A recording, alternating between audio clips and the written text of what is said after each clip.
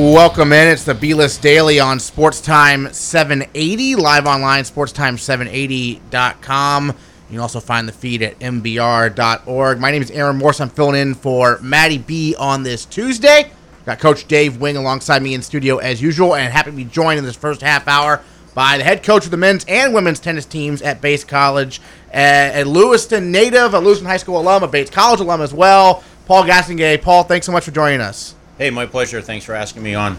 Absolutely. And, well, Paul, the season underway already. The men's tennis team was at the Middlebury Invitational last weekend. Before we get into your background a little bit, tell us about both your tennis teams this year. You graduated, obviously, some great seniors from last year, but some great young players are coming in as well, right? It's that constant cycle. Every year, you graduate some amazing kids who have just matured, on and off the court, and just great leaders. So you can never really replace them because they're just so mature and so far along in their development that, it's that constant cycle, that evolution. And every year you start with a new crop and, you hope they're going to keep progressing and, start at maybe a higher point than the last class was and get to a better level. But amazing kids on both sides, and really excited about the process this year and where we're going. You're one of a few coaches at Bates who coaches, the men and the women. Pat Kosker does it for squash. We got it for Nordic skiing and alpine skiing as well. What's it like in tennis coaching the men's and women's tennis teams? Well, I think the advantage is we have an instant family for both sports, and it really is more like basketball or lacrosse or soccer. They're two independent schedules, but we do end up on the road sometimes at the same time, but it's really more two distinct teams. We don't go to the same meets on a regular basis. So they end up with an instant family with their own team plus the men's team, because I coach both. The men and the women will interact, and it's an instant family. So explain again the schedule issue. So if you're playing Middlebury, you don't go the men at Middlebury and the women home against Middlebury? It's not that kind of a schedule. Well, I couldn't be both places at once. Okay, well, that right? was why I was asking. So, what's that work like for you? Yeah. Well, I have to schedule creatively to try to be everywhere. There's a couple instances throughout the year where, for example, in a couple weeks we have the ITA Regional Championships, and those are held the same weekend. And one's at Middlebury for the men, and the women are at Williams. So oh boy, it's difficult, and I have associate head coach Sam Woods who does a great job, and what we do is alternate every year in those occasions where we have to be split. But it's all about the preparation. So every day we work hard to get them there in the match time. It's a matter of reminding them of a couple cues, and obviously identifying trends and things that are going on in the match and trying to adjust. So it's helpful to be there. It's challenging and it's stressful for me not to be there. So that's where it's different. In the spring, when we're playing our dual matches, I literally schedule them on different days. So occasionally we'll play two in a day, but that's indoors in Maine or New England. That's a 6-hour match, times two. So it's a long day. I'd rather play one a day, but sometimes it's unavoidable.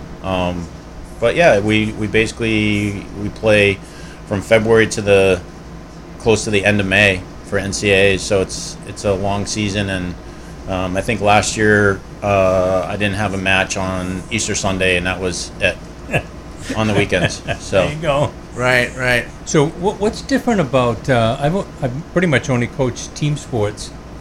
I'm just thinking about having been a novice tennis player at best. You're all alone. It's you and your opponent, and you're in your own head. You're trying to remember, coach said this, and I need to remember. But what's different about preparing them for that versus, okay, as a team, everybody's got to do their job and, that kind of thing? Yeah, I think it's similar. You hear Coach Belichick telling everyone, do your job, handle your responsibility. And I think, all those pieces are linked together at the same time to make a play work or a scheme work.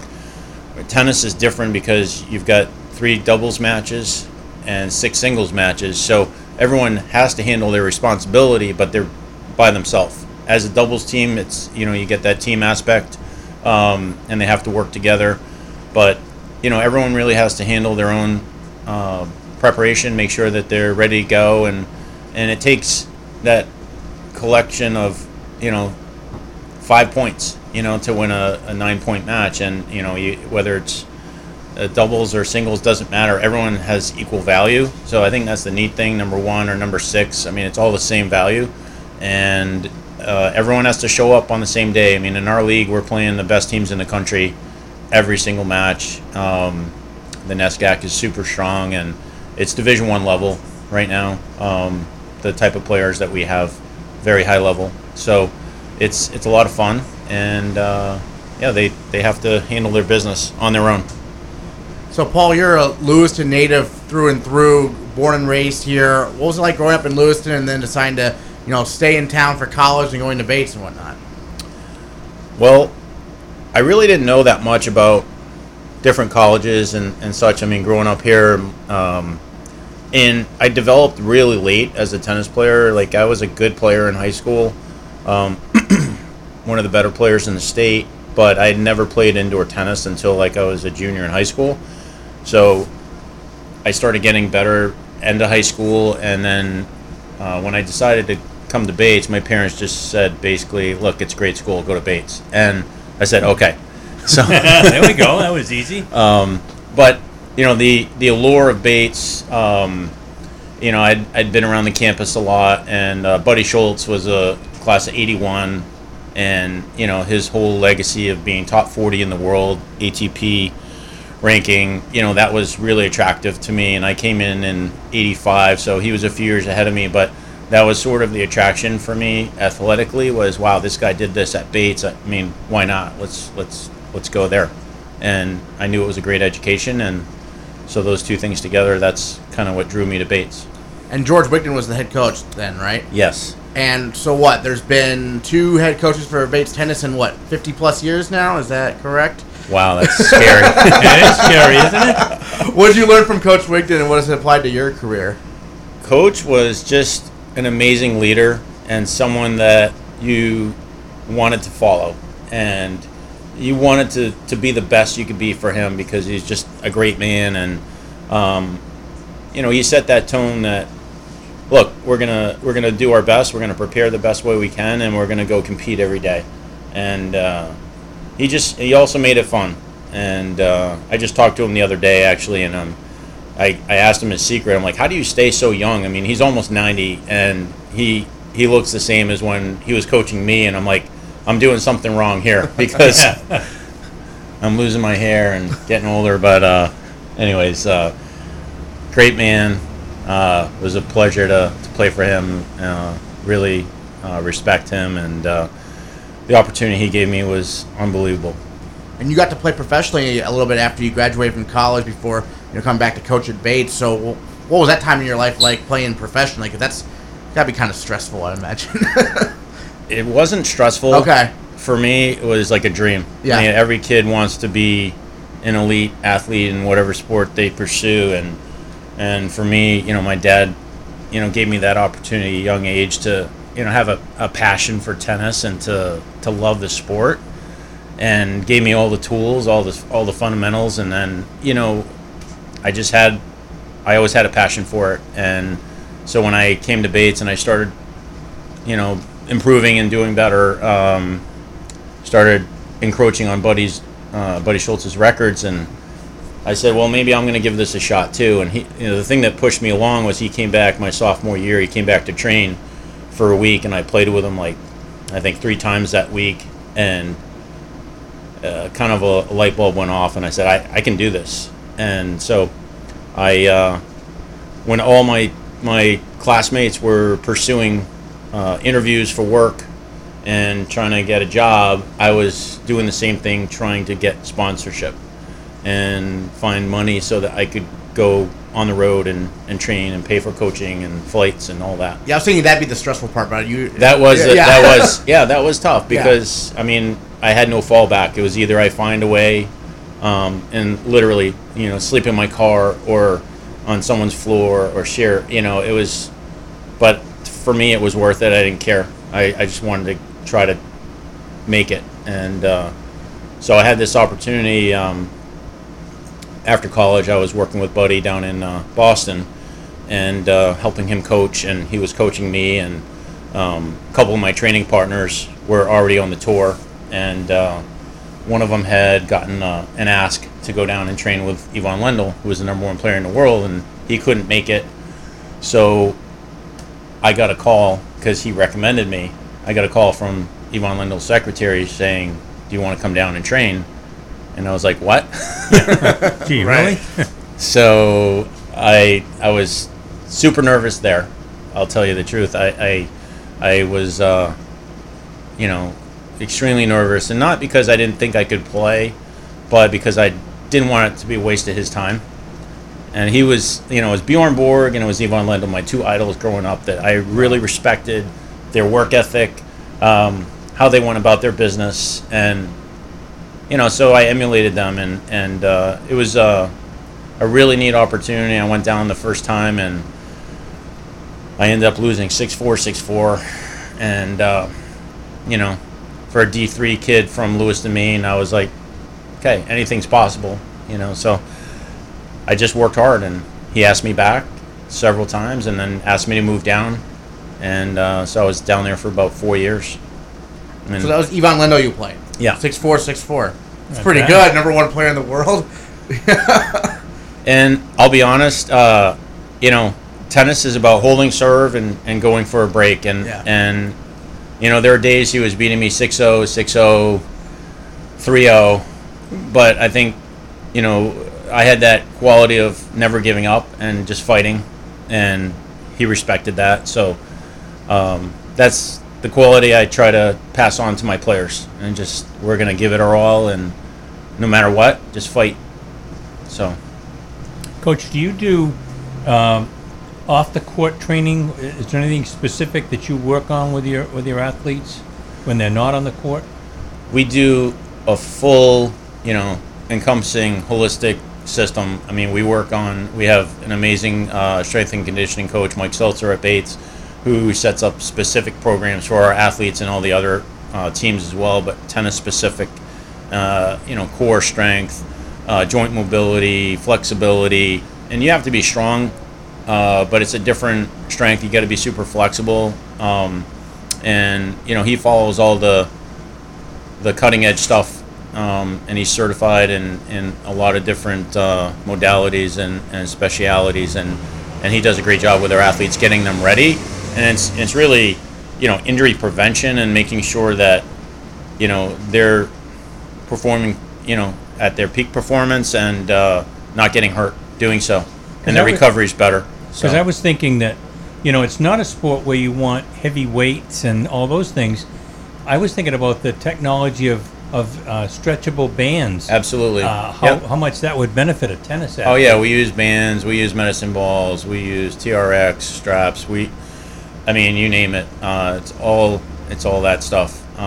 It's all about range of motion, mobility, recovery, absorbing a load. Because when you change direction and you're on a full run and then you have to plant and move the other way, it's a huge amount of force. So it's about training your body to decelerate without getting hurt and moving the other direction. And he does a great job with that. And we also spend a lot of time working on the mental side of things and the team culture. We work with Dr. Jerry Lynch, who for the last 7 years, and he works with Golden State Warriors. Like, he's on the phone with Steve Kerr, so I can pick up the phone. I was actually texting with Jerry yesterday, and we started working with him, like I said, almost 7 years ago, and he's been a huge addition to our team and helping us sort of refine how we go about that side of things and team culture, and we have an amazing team culture, and our group of kids they're amazing, so they work hard at that stuff. What's the experience been like? You've coached a NCAA singles champion in men's tennis as well as doubles champions. I know the singles champion, he came in unranked and ended up winning it all. What were those experiences like to coach national champs? Because that's some coaches go their whole lives and they don't coach a national champ. I know, it's pretty blessed to coach some amazing athletes that we did that together. They're the ones doing the work. I mean, I just have to get them to listen to me once in a while. But it is a lot of fun, and it's a memory. You know, when you win that championship, it's amazing. But there's so many other journeys that I've had with hundreds of athletes that maybe they don't win the national championship, and it's so interesting in our culture and society today. You know, we've had 2 runner-ups as well, singles and doubles and semifinals, and no one remembers those kids because they didn't win the whole thing. But pretty amazing journey when you have, you know, a kid like Ben Rosen, who's a 5-time All-American, you know, who came in as not a superstar, you know, not to slight Ben, but he was a kid that had a great heart and real tough mentality and a real strong work ethic, and that's what he did. He worked hard and just was a super athlete, improved and transformed in 4 years. So that's what we're looking for, is just, you know, it's that journey along the way, and, you know, there's a lot of great memories with all these kids. Yeah, Ben's career kind of mirrored yours in a way, right? Because you didn't come in necessarily as, like, ready for college necessarily, and then over your time at Bates, you developed into that. Is that fair? Yeah. I think when I started the fall, my freshman year, I was number 4 on the team. And I was pretty raw. And I just worked. I remember going to the athletic trainer, and he said, you know, hey, you got to do this in the weight room, this and this and this. And I said, okay. But I had a conversation after our fall tournament. We finished up with an invitational, kind of like what we do now. And I lost in the finals in a tough 3-setter to the number 1 from Brandeis, Noel Alchemy. And Noel ended up winning the national championship his sophomore year. This was first year, and Noel said to me after the match, I'll see you in California. And I was so clueless. I had no idea what he was talking about. So I made an appointment with Coach to meet with him the next day in his office, and I said, what's he talking about? What's this, California? And Coach said, well, that's where Nationals is this year. And I said, well, you know, what do I have to do to make it there? And he kind of laughed, actually. And he said, well, you're going to have to play number 1 first, and you're going to have to pretty much go undefeated or win the NESCAC championship, or both, and hopefully we'll get a look, because back then NESCAC wasn't allowed to go to the NCAAs as a team. Right. So, you know, we weren't kind of given the same credibility that we are now. Now we're the Premier League. So I said, okay, I'm going to do it. And, you know, whatever, 4 months later, we were on a plane to California. The rest is history, huh? Yeah, my first flight. And really, I'm sitting next to Coach, and I'm like, this is so cool. And he looks at me like, what's your problem? I said, no, I've never been on an airplane before. Wow. So, yeah, it was pretty neat. Tennis opened up a lot of doors. We talked to some of the other coaches that have come in, because we've had pretty much everybody, not everybody, but pretty much. We're getting there. That have, and some of them have been here a long time, like you have. But you've actually been in Lewiston your whole life. Tell us how the campus has changed since you remember it. It was when you were in high school and so on. I remember it from when I was a little kid. My dad used to run tournaments for the rec department, and we used to use all the Bates courts, and the courts used to be on the other side of the football field, and then there were also 3 courts, one close to Central Ave, one next to Alumni, and one next to the Bill. And since they built the new dining hall, that's all been wiped out. But and they had some clay courts as well. So there used to be a fence around the campus. Really? Yeah. So because I've been here, I've lived in Green 33 years. I don't remember there being a fence. yeah, there was a chain link fence around different sections, and Wow. and I remember that well because my dad was running this men's tournament, and I think I was 12 or 13. And I was watching, the 2 main guys playing, and there was a battle, and their ball went over the fence. And that's how I learned as a kid. I just watched the better players in the state and learned through, emulating them. And so the ball went over, and it was either I have to run all the way down Central and then go on campus and then back up to get the ball, or I could climb the fence. So I'm like, these guys need their ball, so I climb the fence. I have the state championship the next day for the 14 and unders. I get over the fence, but I slip and I end up hanging on the top of the chain link fence from my wrist. And boy. so yeah, I didn't play the next day. Oh boy. So I said, just don't tell Mom. Yeah, really. So anyhow, so yeah, Bates has changed a ton. I mean, when I came back, I was away for about 6 years after college, and when I came back, it was already transformed. We had the student village, the hockey rink, Davis Fitness Center. Trying to think what else was new then, but since then, I mean, it's just exploded. Yeah, it seems to me the last 10 years have been incredible. I mean, the new dining hall is amazing, and the alumni walk cutting through campus, the new dorms on both sides of campus. I mean, I do camps all over the country recruiting, and these kids are spoiled. It's a beautiful campus. It's changing even now. The office I'm currently in is going to be demolished, and we're moving to the basement of Lane Hall, and there's going to be a giant science building built where my office currently is on Nichols Street. So no, it's it exciting. continues to change. Yeah. No, it is, and if that's the hardest part is to get a kid to visit campus, because they think we're in the frozen tundra. Sure, absolutely. And you can talk about it all you want, but you have to convince them to make the trip. And when they make the trip, they're just wowed. Yeah. It's a beautiful, beautiful campus. And but what makes a campus are the people. It's just a real welcoming place. It's a community where everyone wants to help everyone, and it's a tight knit place that, and that's what sells it. I mean, that feel of the place when you walk on the campus, the kids love it. They feel supported. They're challenged but supported, and it's that connection that you have with every Bates person while you're here that transcends graduation. So when you're looking for a job or you're trying to get to grad school, there's anyone who's ever had an affiliation with Bates just has that same feeling, and they want to help you out. So I've told everybody that's come in, my son went to Wesleyan, my daughter went to Conn College, so I've seen, and she played 2 sports. I've seen all of NESCAC, and they're all very similar. Yeah. It is a great league, and it's a great academic conference. I would encourage kids, like I said, I think the hard part for you to recruit is they got to come by those other schools to get here, but once they get here, they really see, wow, this is pretty special. Well, and we have a special thing going on with our facility. I mean, we have one of the best facilities in the nation. Yeah. Any division.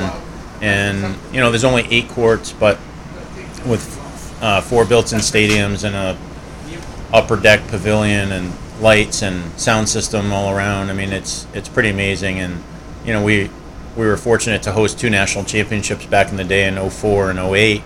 And we would have hosted many more, my guess is, but the NCAA switched from a single championship, men at one site, women at another, and now they have a joint championship. And you need a ton of courts to do that, and we just, we can't accommodate that. Sure. Well, yeah, the Wallet Tennis Center is, gorgeous. And you're hosting an event this weekend, right, with the women's team? Yeah, we're excited about that. This is an event we started last year, and it's a doubles-only event. And we run 2 different tournaments, basically. We have a compass draw on Saturday and another one on Sunday. And what it allows the coaches to do is try different pairings against other teams.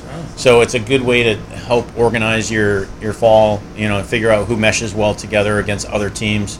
And then, after Saturday, then we'll test out, some other things on Sunday. So it's a great event, and really gets us going. Nice. Absolutely. Well, Coach, any other thoughts on the season upcoming for both your teams, what you're most excited about, looking forward to here? We got a fall season, and, of course, a little bit of a break, and then the spring. Yeah, we are sort of the holdout. Tennis for decades has always had a split season because a lot of parts of the country with men and women, they used to run a women's season in the fall and the men in the spring. But since NCAAs has moved both championships to the spring, most leagues, most conferences have moved to a spring championship. The NUMAC just switched this past year, so now they compete in the spring. But looking forward to the year. We're very fortunate to have the opportunity to train in the fall. Other NESCAC teams, other sports don't, because they don't have a non-traditional season. So I think it's really important. I get the opportunity to work with these kids from the very first day they're at school, and kind of give them an opportunity to, get into the right mode and sets them up for success down the road. All right, Coach Paul Gastonguay, thanks so much for joining us this morning here on the B-List Daily. Just so you folks know, I texted Paul this morning to book him, and I really appreciate him coming in. We'll be back with some more local sports talk and some New England Patriots talk as well. They just acquired a star receiver with a troubled past. We'll talk about that on the other side of this break. The B-List Daily on Sports Time 780 and SportsTime780.com. There's a winning culture when it comes to sports teams in New England. Well, now there's a new team to add to the list. The orthopedic team at Spectrum Healthcare Partners.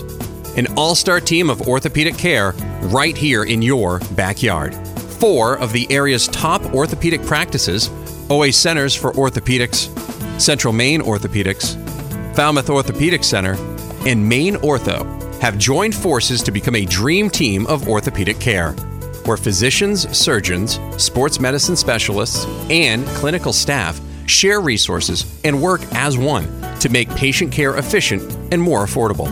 To learn more about the orthopedic team at Spectrum Healthcare Partners and connect with a provider in your area, visit spectrumhcp.com/ortho. That's spectrumhcp.com/ortho. We believe in better. A better way to invest, a better way to serve you, and a better result. At Frisbee & Associates, we can help you determine how much risk you're taking, red flags that could be potential problems for you, how much you're paying in fees and commissions, potential tax liability, and how to address Social Security. For your free consultation, call Kevin Frisbee at 241-7430. Frisbee & Associates is located in Rumford, Brewer, and in Lewiston at 656 Main Street. Call 241-7430. Online at frisbeebenefits.com. See something? Smell something? Do something. When your basement or crawl space smells, don't ignore it. Odors, mold, and harmful pollutants come from too much moisture and not enough air circulation, making your home unhealthy. Do something. Call Wave Home Solutions today at 1-888-980-WAVE or go to GoodAirUSA.com.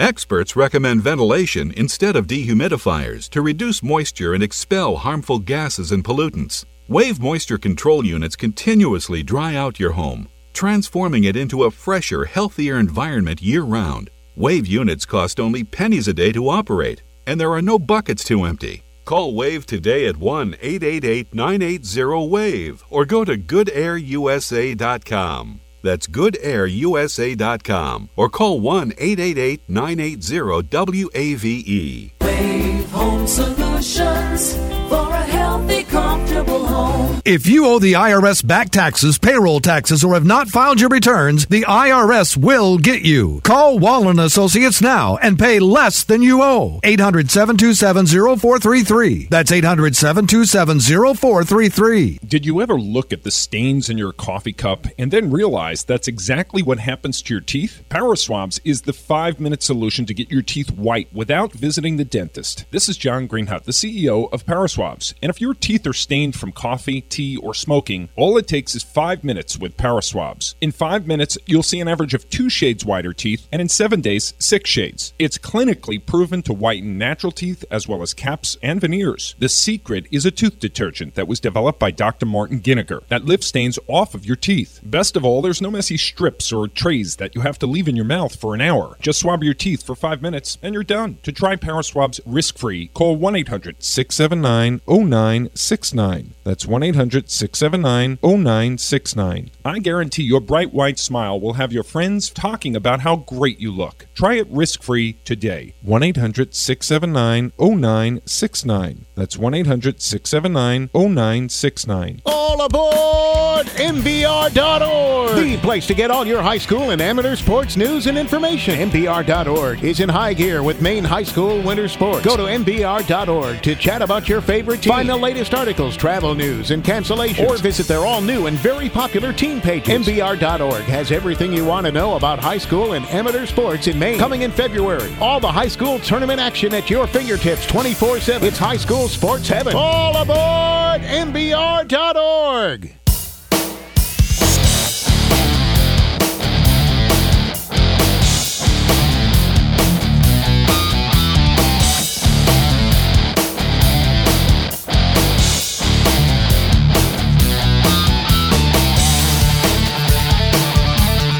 It's the B-List Daily on Sports Time 780 and live online at sportstimemaine.com. My name's Aaron Morse, filling in for Matty B on this Tuesday. Thanks to Paul Gastonguay, the head coach of the Bates tennis program, for stopping by. Coach Dave Wing in studio with us. And time to talk some New England Patriots because they just made a big move. They traded for the very talented but also very troubled wide receiver Josh Gordon, acquiring him from the Cleveland Browns for, I believe, a fifth-round draft pick. They didn't give up much. Fifth-round draft pick, and if he plays in 10 games, then Cleveland gets the pick. If he doesn't, there's something happens there. In other words, the Patriots would get something back anyway. I think it's Gordon and a seventh-round pick. Okay. But he's got to play 10 games. If he doesn't, the Patriots get something else back. It's a pretty good deal for the Patriots. So you're happy about this acquisition? I think it's low risk, high reward. I mean, he's not going to screw up the chemistry in that locker room. It's just not going to happen, and not in New England. I mean, I remember his 2013 season was just an all-world, one of the better seasons we've ever seen from a receiver. But since then, he's barely been on the field. So it'll be interesting, certainly. I mean, is this the move that? What do you think? What do you think prompted this move? I guess. Well, I think that they're really thin at wide receiver, and it showed against a really good Jacksonville defense because what happened was they didn't have to double team anybody. So that on the outside, so that allowed them to double team Gronk. Yeah, they also held him quite a bit, but they double teamed Gronk, and suddenly he doesn't have Edelman's his binky toy. You know, no matter what happens, he can shift and find Edelman and know where he is and that he's going to be open. And when you don't have that as a quarterback, you get happy feet and you start looking around, you're throwing the ball away and all of that. So. I think they need some other threat. Now, Kenny Britt has come back. I think that the deal there was he wasn't healthy enough to say we can keep him on the roster. We need roster spots. Hang around town, and when you get healthy, we'll put you back on the roster. So he's working out. I think he worked out yesterday. I wouldn't be surprised that he's back on the roster just so they have some depth. Because Cordarrelle Patterson, I think they thought maybe he could do something because he's blistering fast and he's big. But, I think if he could just return kicks. Yeah. They've had, because Edelman's done it. I don't think so. That makes me nervous. We don't need him out there being exposed any more than he has to. And then the other night they had Patrick Chung. Same thing. Their defense hurts without him. Don't put him back on kicks. So I think they needed some help on those kind of things, and maybe that'll allow them to maneuver some other things. Is it controversial? Sure. Why should give this guy a second, third, fourth, whatever number chance it is? And my daughter said, I talked to her on the phone last night. She said, well, I think it's not just the fact that he's had substance abuse issues. She says, I think I've read somewhere where he has some mental health issues. It's quite possible. Probably, I would say depression, which is what leads to some of the alcohol and drug stuff. And then that makes it worse. So I don't know. This is the most stable environment you can possibly get. There's not a more stable franchise than this. Well, remember Corey Dillon? I mean, that was a guy who no one wanted to touch, and he had maybe his best season with the Patriots. So the defensive back, Talib. Okay. Nobody wanted him. Yeah. Oh, that's a mistake. I think that they, now they've made some swing and miss. Albert Hainsworth and Chad Johnson, but that happens. I said on the show yesterday, before we even heard that this might be an issue. Matty said, no way. I said, well, I'm not sure. They're pretty desperate. I think one of the things, the strength that Belichick has, I think he's average at making draft picks, just pretty much like everybody else. I mean, you don't know who's going to be, you miss some. Whatever. Yeah. But he is the absolute best at looking at his roster and saying, we need somebody like Aaron Morse. Let's see if we can get him. And boom, he goes and gets him, and the guy makes a difference. Ayers, I mean, there's a list. Matter of fact, Matty was spouting them off like crazy. He must have listed 10 guys that people were just ready to cast away for a 5th or 6th round pick, and they made a significant difference because he doesn't need a star in every position. He needs a guy to do his job, as he likes to say. Yeah. And so I think that this is move number 1. I think Kenny Britt probably is move number 2, and I think they're gonna look for either a linebacker and or a defensive back. Roll looked hopeless on phone call. We do have an incoming call. But honest to God, Maddie as soon as you sit in that chair, they start calling like crazy. It's not even time. 20 off. Nobody calls it 20 off. They call before the half hour. Well, give me 1 second. We'll see what's going on. This is somebody asking a request for a song they want us to play. Sorry, you got the wrong number. We don't do request line. So it'll be interesting to find out because somebody has called a couple times. And not saying that we wouldn't have somebody on if they called, one of our regular callers, but this is not a typical time for them to call. So we'll see what happens with that. But anyway, finishing up that thought with the Patriots, I think Belichick has been one of the real top people in his time at New England for picking out guys that would make a difference for their team, not stars. They hardly ever make the big flashy, we'll get this top whatever. No, they pick that second and third line guys that nobody's paying attention to. But what he needs them to plug into a place and be part of the full scheme, and it makes a difference. And I think that's been his strength. Well, the phone call was we're going to have Willie McGinest on at 11:40. 11:40. So in about an hour, we'll have Willie McGinest on to talk. Because he hasn't been on this year. Well, he was supposed to be on at 10 apparently, but the phone rang. The phone, and I thought, didn't even notice. We get some random calls. Yeah. So. Well, we're in the middle of the interview with Coach Gastonguay, of course. So, but we'll have Willie at 11:40 to talk some NFL football. But going back to that, I'm not sure what they're going to look for. I mean, I like to say that I thought the offensive line was set. They looked average, I guess, Sunday against Jacksonville, but Jacksonville is one of the best pass rushing teams in the league. Their linebackers looked slow, and that was a concern. And they had a couple of decent picks, we thought. The Bentley kid had looked great, but he looked... I mean, they did a lot of crossing routes. My concern for the Patriots is they gave up 31 points to Jacksonville when Jacksonville didn't have Leonard Fournette. Yeah. Like, they didn't have their best player, and they split up 31. Yeah, and their pass defense, they were 2 steps behind the entire, especially on the crossing patterns. So, yeah, I think nobody's going to give up a corner, but I'm sure he's been scouring the waiver wire and everything else to look for somebody that he could get cheap that could fill in. And, the only thing I'd say in Rowe's defense is he's almost always had some ups and downs. Mm-hmm. 2 years ago in the playoffs, he saved them. I thought he made some of the biggest plays on the route to the Atlanta Super Bowl. But then he has some times when he just looks like he couldn't cover anybody. So I don't know what they're going to do there. So the Patriots are at Detroit this Sunday Night Football there on NBC, and the Lions are just off to a horrendous start right now. It should be a game where the Patriots can bounce back, I would imagine, because Detroit, you look at their game so far, they got just embarrassed. Oh my God. Yeah, run off the field by the Jets, who apparently knew every play that was coming, which would explain the final score of that game. And then kind of a heartbreaker losing at San Francisco on Sunday to the 49ers, even though Matt Stafford threw for 347 yards in that game and Golden Tate had over 100 receiving yards. It wasn't enough losing there to the 49ers. So I think Detroit's probably head for an 0-3 start, considering the Patriots are probably going to be pretty angry after this past week. They've had a tendency through Belichick's time to come back after an ugly loss like that. Yeah. There's no question about that. They're on to Detroit this time. Stafford makes me a little nervous because he can throw it, and they didn't look that good. They'll have some schemes for him that he hadn't seen maybe. The thing about Detroit is what we're hearing, I believe, is that it's the same old story.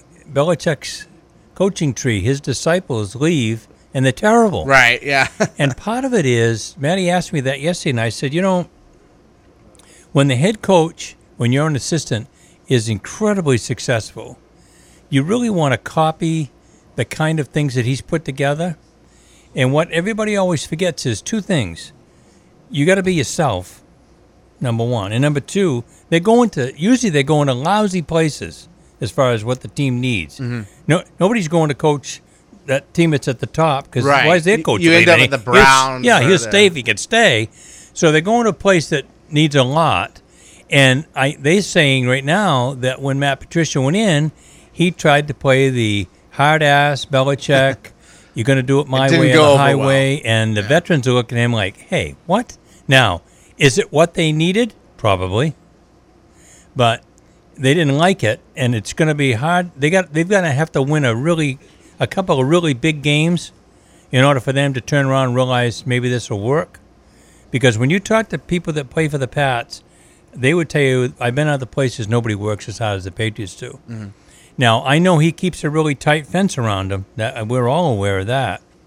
But not one guy that ever comes out of there says anything. They have a lot of fun.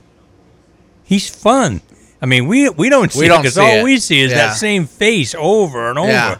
But they say he's pretty fun. I think Willie McGinest said that, actually, last time we had him on. And I think that he challenged them. It's 3rd and 1, and he'll blow the whistle and say, hold it. Aaron Morse, defensive tackle.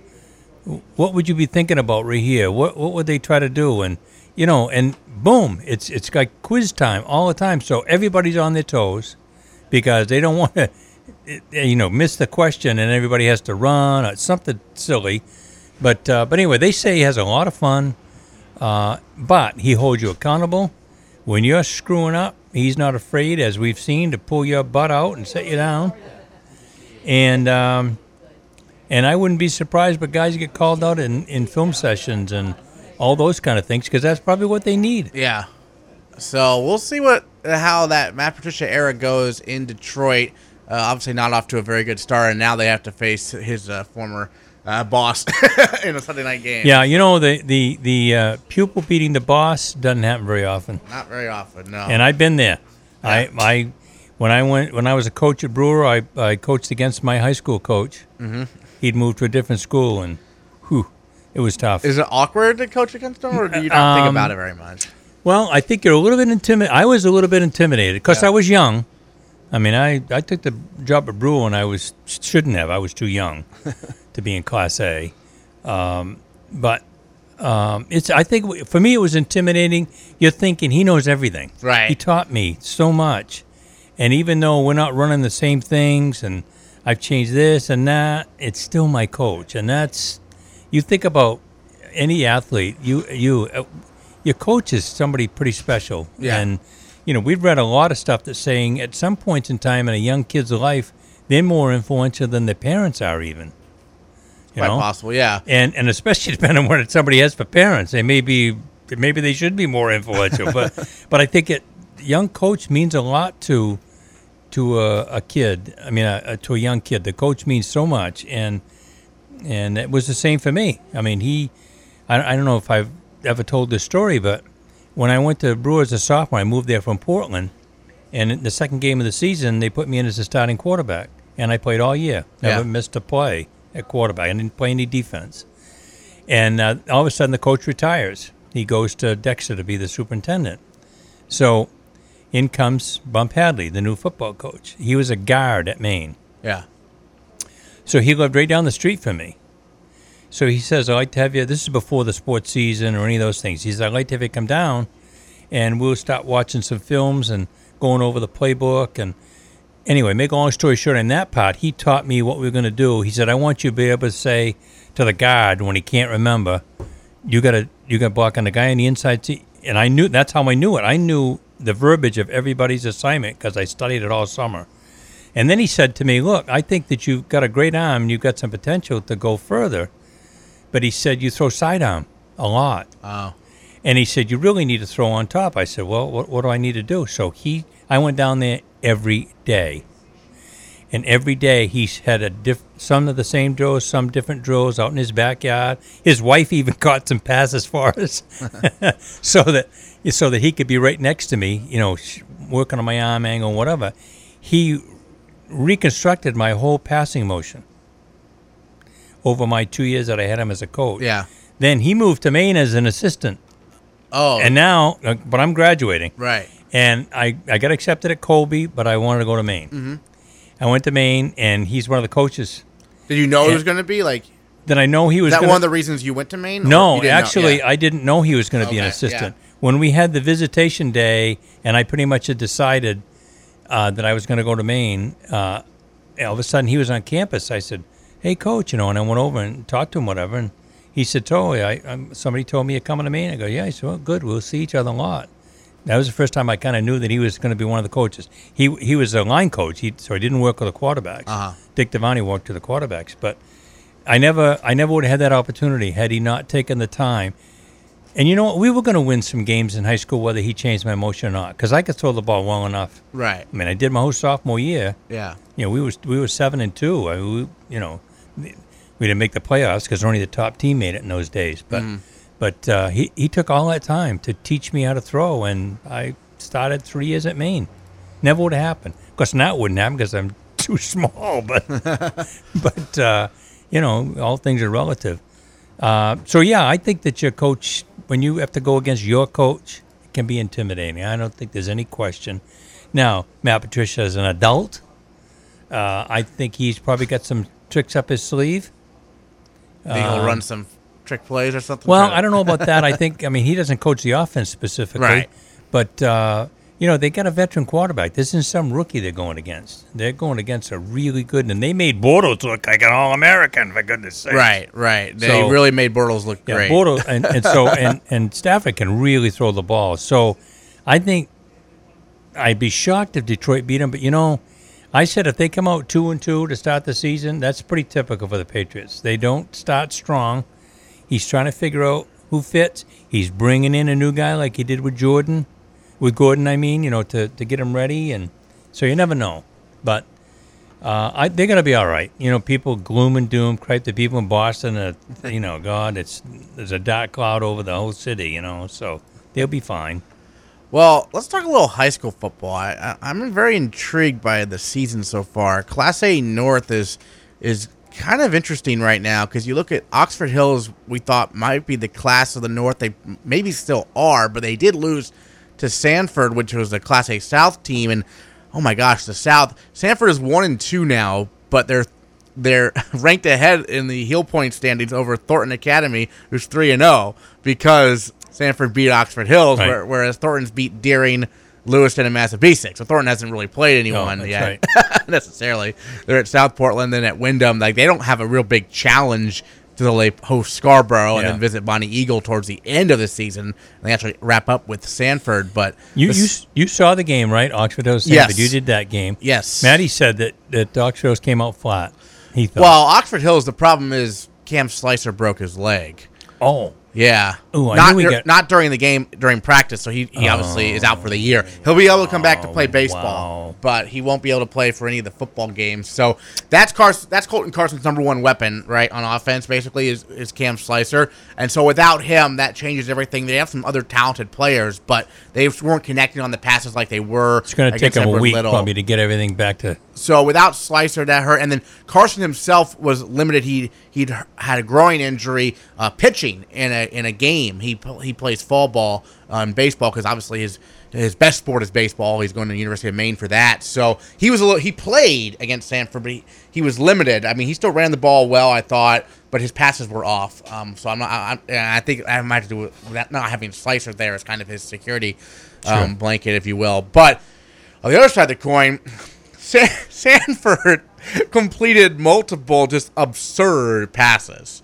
Just like these plays where you thought they were going nowhere. It was like third and mile. They just heave it up, and the guy goes up and hits it. Unbelievable. Yeah, I didn't say that. They also faked a punt. They were lining up to punt. They took a delay of game to like give their punter more room. Instead, they faked it on the next play. Wow. And the punter, who's like their tight end, who apparently can also play quarterback, threw it 45 yards in the air, and it was just a jump ball, and the guy caught it for a first down, like the 4-yard line. They actually, I don't think, ended up scoring on that drive, but it backed up Oxford Hills so much that Carson threw a pick 6 on the ensuing possession on a play where he was going to get sacked in the end zone and just tried to fling the ball away, and it went right to a defender who was literally on the goal line when he caught it, and he just walked in. So, and that being said, Oxford Hills was in the game the whole time. It wasn't a blowout or anything. I think the final score in that game was 20-6, but it was like a one-possession game for most of the game. Yeah. And it was also a long trip. I mean, Sanford is not a short trip from Oxford Hills. Not across the street. And apparently, Oxford Hills bus driver went the wrong way, and so they had to turn around and all sorts of. So there were a lot of mitigating factors, but certainly it was a tough loss for the Vikings on the road. But they're still number 1 in Class A North, tied with Portland, who also lost. Although Portland was playing Bonnie Eagle, so that's a little bit different. Bonnie Eagle won that game 24-7. This divide between the North and the South, though, it's rough for the North because anytime that you play Scarborough, Bonnie Eagle, or Thornton, I mean, those three teams are combined 9-0 right now. I don't know anyone could beat them. The teams in the South have more or less maintained their enrollments, which means, quite frankly, more kids to pick from.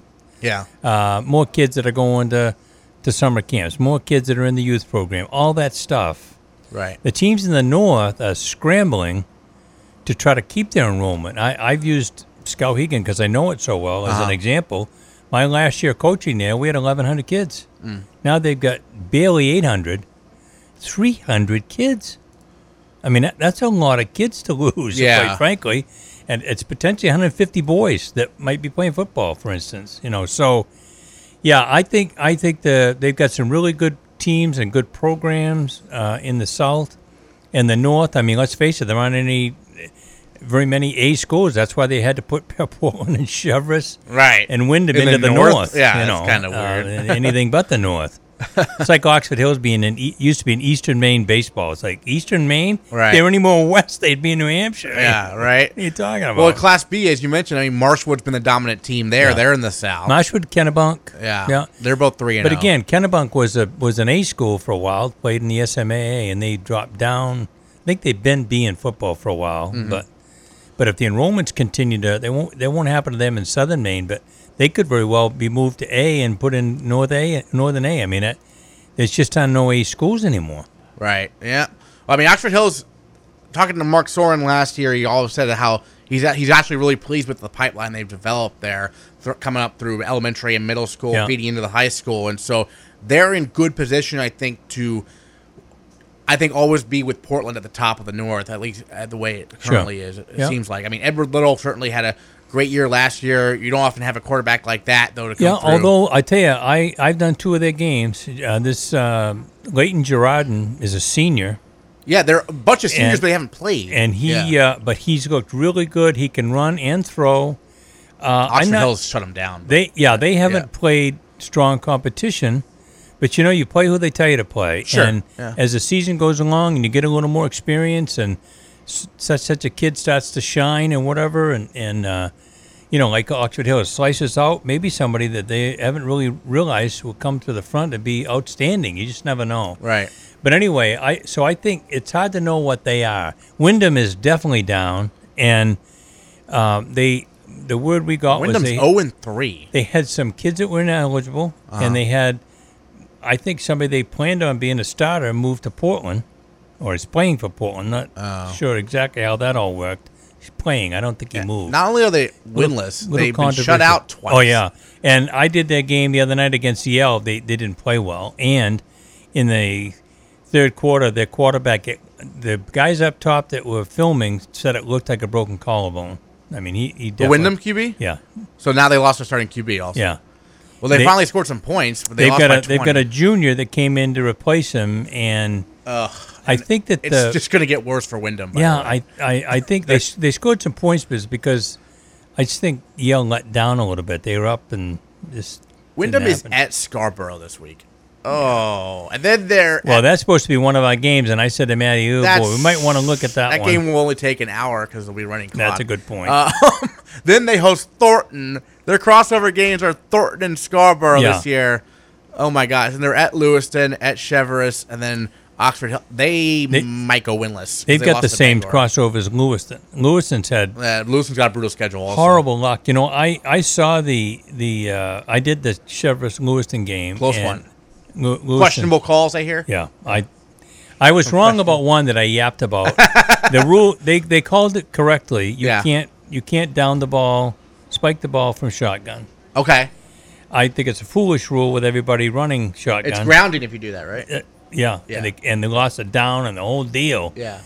But there were 3 or 4 things that were Lewiston had. The Cheverus punted to Lewiston, and there was a kid from Lewiston ran down watching the punt, and it bounced a couple times, and I don't know what he got in his head.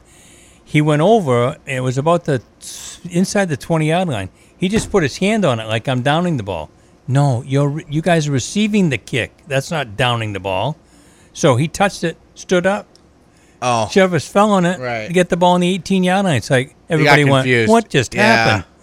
And then Lewiston threw Cortez threw a pass to a receiver, beat a couple kids from Cheverus on the sideline, and ran down the field. And then there was one guy that had cut across the safety. He tried to cut inside him, and he went to switch the ball, fumbled it in the end zone, touchback. Yeah, no touchdown. So they had 3 or 4 golden opportunities, and didn't score and got beat 19-13. It's hard to say they outplayed Cheverus because it was pretty even. Yeah, close game. But they got a couple of lousy calls. They had a couple of unfortunate mistakes, and they lost. And that seems to have been their season so far. And they're 0-3 right now, but they're hosting Portland this Friday. That'll be a tough game. But then they're at Bangor, and then they are hosting Wyndham. They have Scarborough, but then Edward Little. So I think they'll have 2 wins probably going to Edward Little. And I think Edward Little and Lewiston are very even. I think and it's always even, that rivalry. Yeah. So Lewiston could very well still win 3 games, make the playoffs, and then see what happens from there. Well, it looks like, I can't remember, the Class A North, only one team doesn't make it? It looks like that, yes, based on what I'm looking at right now. So so it's probably Wyndham, let's just say. It's probably Wyndham. Bangor got the win they needed. Yeah. So. And, it's always a debate whether or not you want to make the tournament and when you've won 1 game or 2 games. But, hey, stranger things have happened. Look at Portland last year. They were 2-5. They made the run. Made the run. Yeah. So you just never know. Now, do you have a game Saturday? No. Well, I have bait stuff. Oh, Saturday. bait stuff. I'm pretty sure I'm doing Lewiston Portland this Friday. Yeah. So home game for Lewiston. Hopefully they can maybe pull off an upset. I don't think Portland's unbeatable, certainly. So we'll see. Lewiston Portland this Friday. I think Elowitz and they've got some pretty good players. They do. Yeah. So we'll see what happens. Lewiston's got some good players as well, some experience. So let's take a quick break, and we'll come back with more. This is the B-List Daily on Sports Time 780 and live online, sportstime780.com. You're listening to the B-List Daily on Sports Time Maine, AM 780, WTME, Rumford, Mexico, Dixfield. There's a winning culture when it comes to sports teams in New England. Well, now there's a new team to add to the list, the orthopedic team at Spectrum Healthcare Partners. An all-star team of orthopedic care right here in your backyard. 4 of the area's top orthopedic practices, OA Centers for Orthopedics, Central Maine Orthopedics, Falmouth Orthopedic Center, and Maine Ortho have joined forces to become a dream team of orthopedic care, where physicians, surgeons, sports medicine specialists, and clinical staff share resources and work as one to make patient care efficient and more affordable. To learn more about the orthopedic team at Spectrum Healthcare Partners and connect with a provider in your area, visit spectrumhcp.com/ortho. That's spectrumhcp.com/ortho. We believe in better. A better way to invest, a better way to serve you, and a better result. At Frisbee and Associates, we can help you determine how much risk you're taking, red flags that could be potential problems for you, how much you're paying in fees and commissions, potential tax liability, and how to address Social Security. For your free consultation, call Kevin Frisbee at 241-7430. Frisbee and Associates is located in Rumford, Brewer, and in Lewiston at 656 Main Street. Call 241-7430. Online at frisbeebenefits.com. See something? Smell something? Do something. When your basement or crawl space smells, don't ignore it. Odors, mold, and harmful pollutants come from too much moisture and not enough air circulation, making your home unhealthy. Do something. Call Wave Home Solutions today at 1-888-980-WAVE or go to GoodAirUSA.com. Experts recommend ventilation instead of dehumidifiers to reduce moisture and expel harmful gases and pollutants. Wave moisture control units continuously dry out your home, transforming it into a fresher, healthier environment year-round. Wave units cost only pennies a day to operate, and there are no buckets to empty. Call Wave today at 1-888-980-WAVE or go to GoodAirUSA.com. That's GoodAirUSA.com or call 1-888-980-WAVE. Wave Home Solutions for a healthy, comfortable home. If you owe the IRS back taxes, payroll taxes, or have not filed your returns, the IRS will get you. Call Wall & Associates now and pay less than you owe. 800-727-0433. That's 800-727-0433. Did you ever look at the stains in your coffee cup and then realize that's exactly what happens to your teeth? Power Swabs is the 5-minute solution to get your teeth white without visiting the dentist. This is John Greenhut, the CEO of Power Swabs. And if your teeth are stained from coffee, tea, or smoking, all it takes is 5 minutes with Power Swabs. In 5 minutes, you'll see an average of 2 shades whiter teeth, and in 7 days, 6 shades. It's clinically proven to whiten natural teeth as well as caps and veneers. The secret is a tooth detergent that was developed by Dr. Martin Ginniger that lifts stains off of your teeth. Best of all, there's no messy strips or trays that you have to leave in your mouth for an hour. Just swab your teeth for 5 minutes, and you're done. To try Power Swabs risk-free, call 1-800-679-0969. That's 1-800-679-0969. I guarantee your bright white smile will have your friends talking about how great you look. Try it risk-free today. 1-800-679-0969. That's 1-800-679-0969. All aboard MBR.org, the place to get all your high school and amateur sports news and information. MBR.org is in high gear with Maine High School winter sports. Go to MBR.org to chat about your favorite team. Find the latest articles, travel news, and cancellations. Or visit their all-new and very popular team pages. MBR.org has everything you want to know about high school and amateur sports in Maine. Coming in February, all the high school tournament action at your fingertips 24/7. It's high school sports heaven. All aboard MBR.org.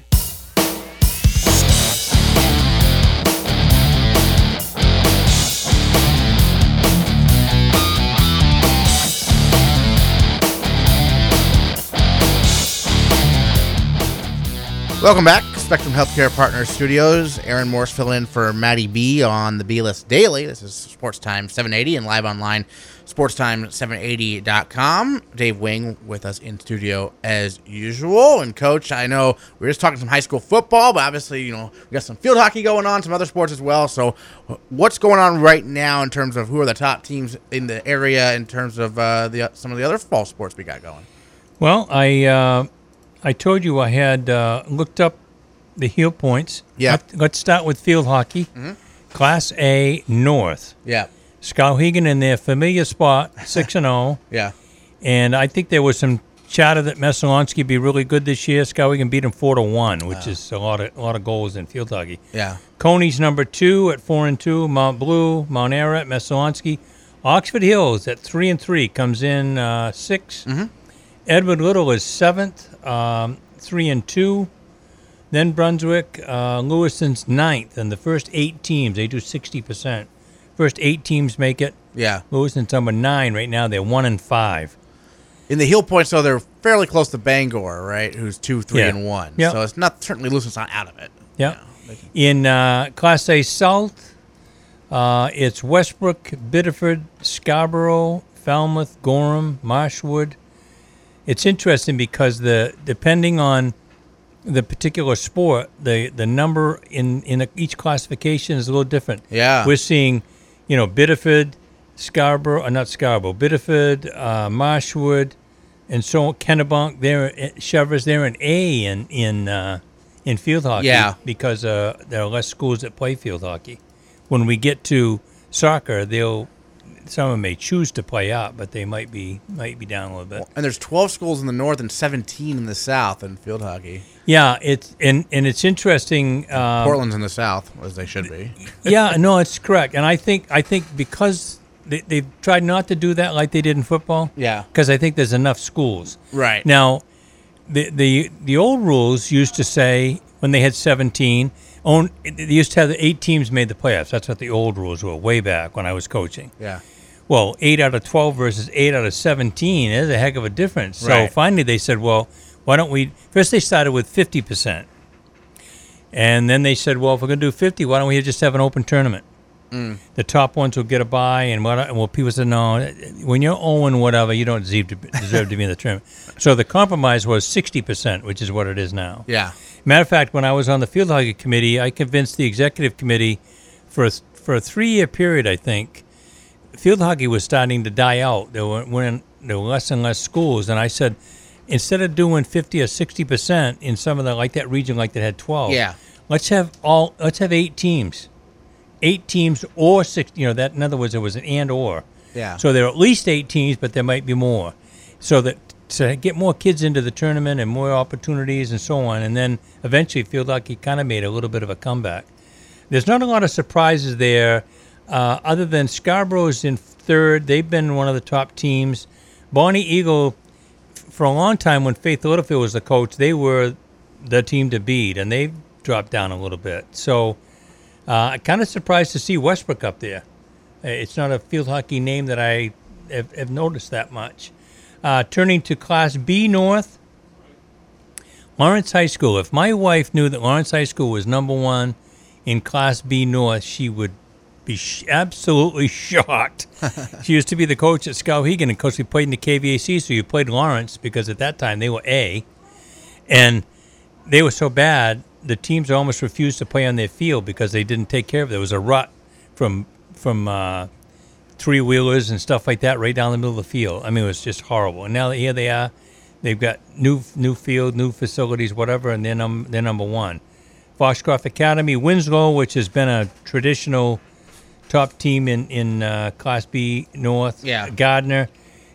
Winslow, Gardner, Belfast have been really the 3 teams in North that really have been consistently there year after year. None of our schools there. Then it goes down to the teams out of the tournament are Brewer, Oceanside, Herman, John Bapps, and Waterville.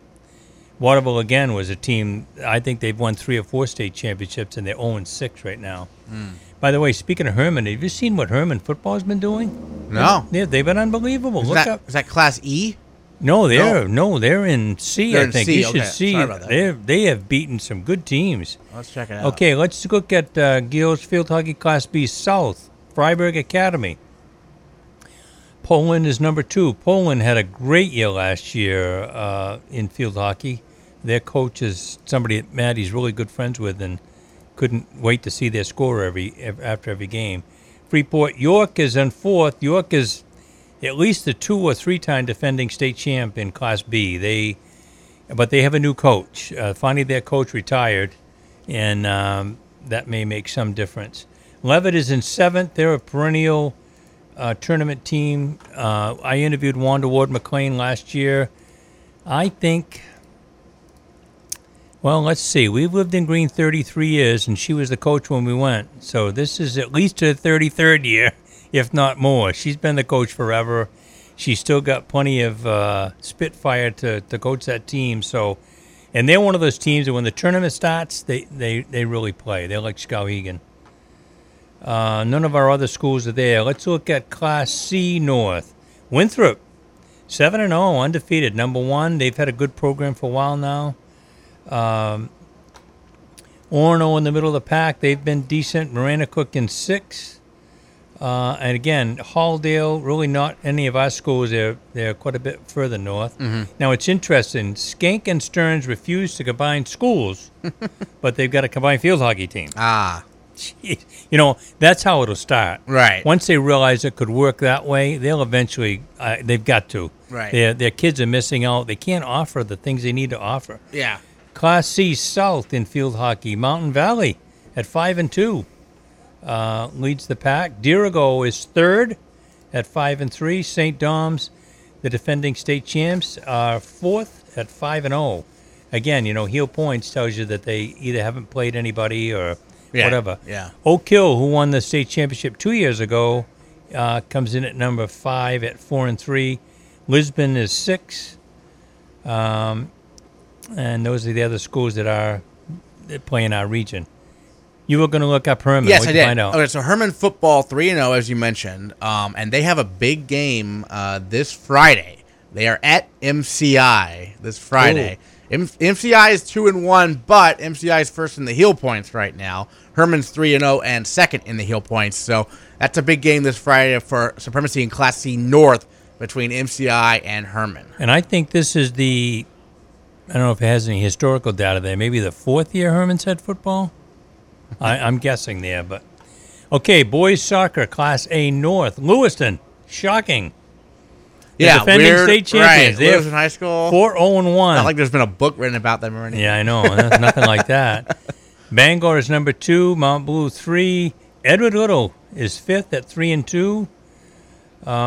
Oxford Hills is 8th. There are 8 teams that make it, and right now they are 8th. Coney, Messalonsky, and Skowhegan rounded out. Class A boys soccer South. Gorham, Kennebunk, Cheverus, Portland, Wyndham.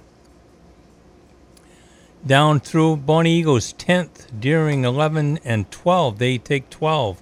Now there are 17 schools in Class A North boys, and there are 12 in Class A boys North. So same change of numbers that we saw in field hockey, and 12 teams go in Class A South. Class B North, Herman. Boy, they're having a great fall. Herman is number 1, 3-1-2.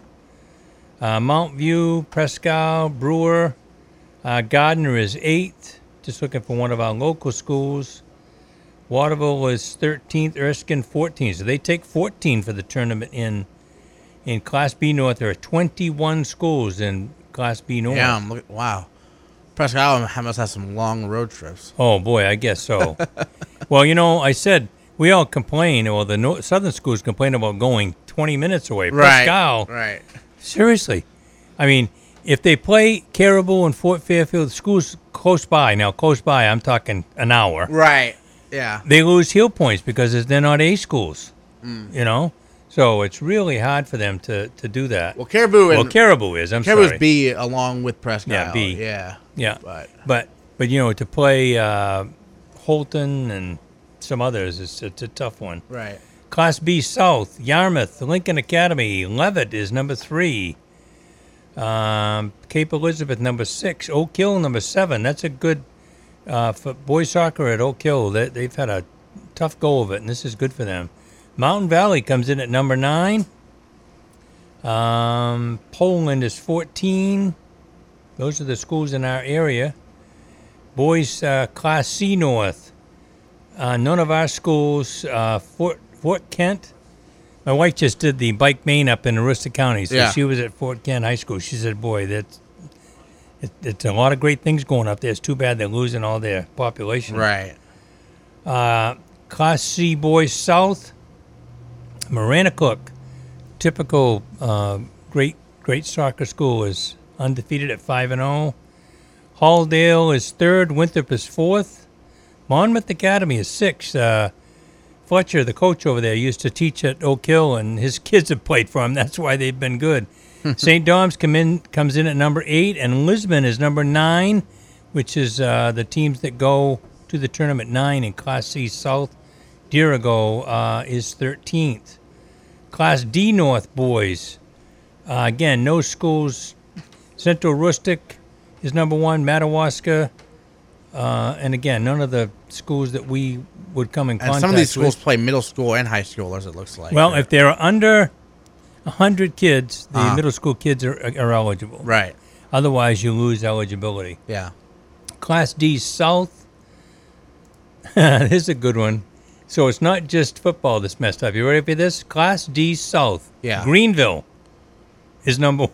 It's not South. Number 1. I'm telling you. Greenville is number 1. Then North Yarmouth Academy, Richmond, Buckfield. They must have had, I don't know why, Greenville, there's 20 schools in Class D North, and they're really north. So, I mean, there's Katahdin, there's Van Buren, there's Washburn, Shed, Skank. I mean, they're all up there. So, I guess Greenville, that's interesting. Well, they don't play a South schedule. Let's face it, they play the schools up there. But Yeah. Then they play in the tournament in the D. So, okay, girls soccer, Class A North, Camden Hills, Brunswick, Bangor, Skowhegan is 4th, Messalonski, Edward Little is 8th at 0-3-2. Guess those 2 ties got them something. Right. Oxford Hills is number 9. Listen to this. Oxford Hills is number 9 at 2-2-1. Go figure. Anyone, yeah. I guess it makes sense to tie the right team. Lewiston is number 10. Class A South girls: Gorham, Scarborough, Bonnie Eagle. None of our other schools. Westbrook and Massabesic are in the bottom. Girls Class B North: Madomic Valley, Presque Isle, Oceanside, Winslow, Erskine, Brewer. Down through, again, none of us. How about Herman, 5-0? Yeah. They're having a banner year. Herman, really, this is a great fall for them. You know, they built a brand new school, and it's in a great area just outside of Bangor. Mm-hmm. I mean, just outside of Bangor. So you get people that work in Bangor but live in Herman. I think it's one of those bedroom communities that's a nice place to bring your kids up, and it's got a nice school system. Class B girls South, Oak Hill comes in at number 1 at 4-2. Cape Elizabeth, Spruce Mountain, York, Morse. Leavitt High School is number 9 at 2-3-1. Poland is just out of the playoffs in 12th. They take 11. Mountain Valley 1-5 is 15th. Class C girls North. Again, none of our schools. Fort Kent is they're number 1 in boys and girls. Dexter's 6-0. Yeah, Dexter's undefeated. I was looking for Gus's old stomping grounds. Lee Academy is 13th. I didn't notice what they were in the boys, by the way. I'll have to check that. Class C South girls soccer. Maranacook, they've always been good in soccer. They've got 2 or 3 soccer fields all over the place. Mount Abram, Trape, Madison. St. Dom's is 6th at 3-1. Lisbon is 8th at 3-1. Winthrop is 9th. Halldale is 11th. And that's the playoff group. And then Dirigo is 14th. Telstar brings up the bottom. Yeah, boys soccer at Lee 2-2-1 so far, so 6th place. 6th place? In Missed C that, North, I guess. Yeah. So Class D North girls, Central Aroostook, Ashland, Fort Fairfield, Katahdin. These are all places you've never heard of. Correct. Shed is in Machias. I could name where they actually are. Yeah. But, I'll tell you, there's Wittapitlock. There's some places that you would never find them if I sent you north, really. My wife went, I said she did the bike Maine 60 miles a day for 6 days in Aroostook County. And she said, when we got above Bangor, the two of the women that she went up with went, I've never been above Bangor. Yeah. And I went, whoa. I wasn't there, but I'm thinking to myself, well. And then I said, well, you and Aaron Morse. Well, I've never been north of Lee. So I've been as far north as Lee. Yeah, okay. I've never been north That's a little more east, but it's up also there. North, yeah. North and east. Right, but I've never been north of that. I want to, though. I want to go up to, Presque Isle sometime or something. But So Greenville girls are also Class D South. Mm-hmm. Greenville is number 1, both boys and girls. North Yarmouth is number 2. Temple, Richmond, Really, Richmond and Buckfield are always pretty good in soccer. Richmond's number 4. Greater Portland Christian is number 9. That's the tournament group. And then Wiscasset bringing up the rear. Interesting stories about Wiscasset.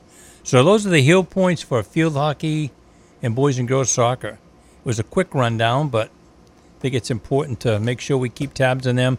Their heel points build up quickly because they play a couple, sometimes even 3 games in a week, and boom, their season ends long before football. I mean, they really pretty much start the playoffs the second week in October. So yeah, so that the playoffs show up quickly there for sure. But so definitely a lot of good high school sports going on. Some typical names there. Like I said, you said it. Hermit's having a great fall. Every one of their teams. Greenville, boys and girls soccer at the top. Yeah. They don't have football, so it's as far as Soccer's boys are the main concerned, sport. soccer's it. Miranda Cook is a typical soccer. Both their boys and girls are number 1. Skowhegan field hockey. Nothing's changed. They forget. Paul is a really good friend of ours.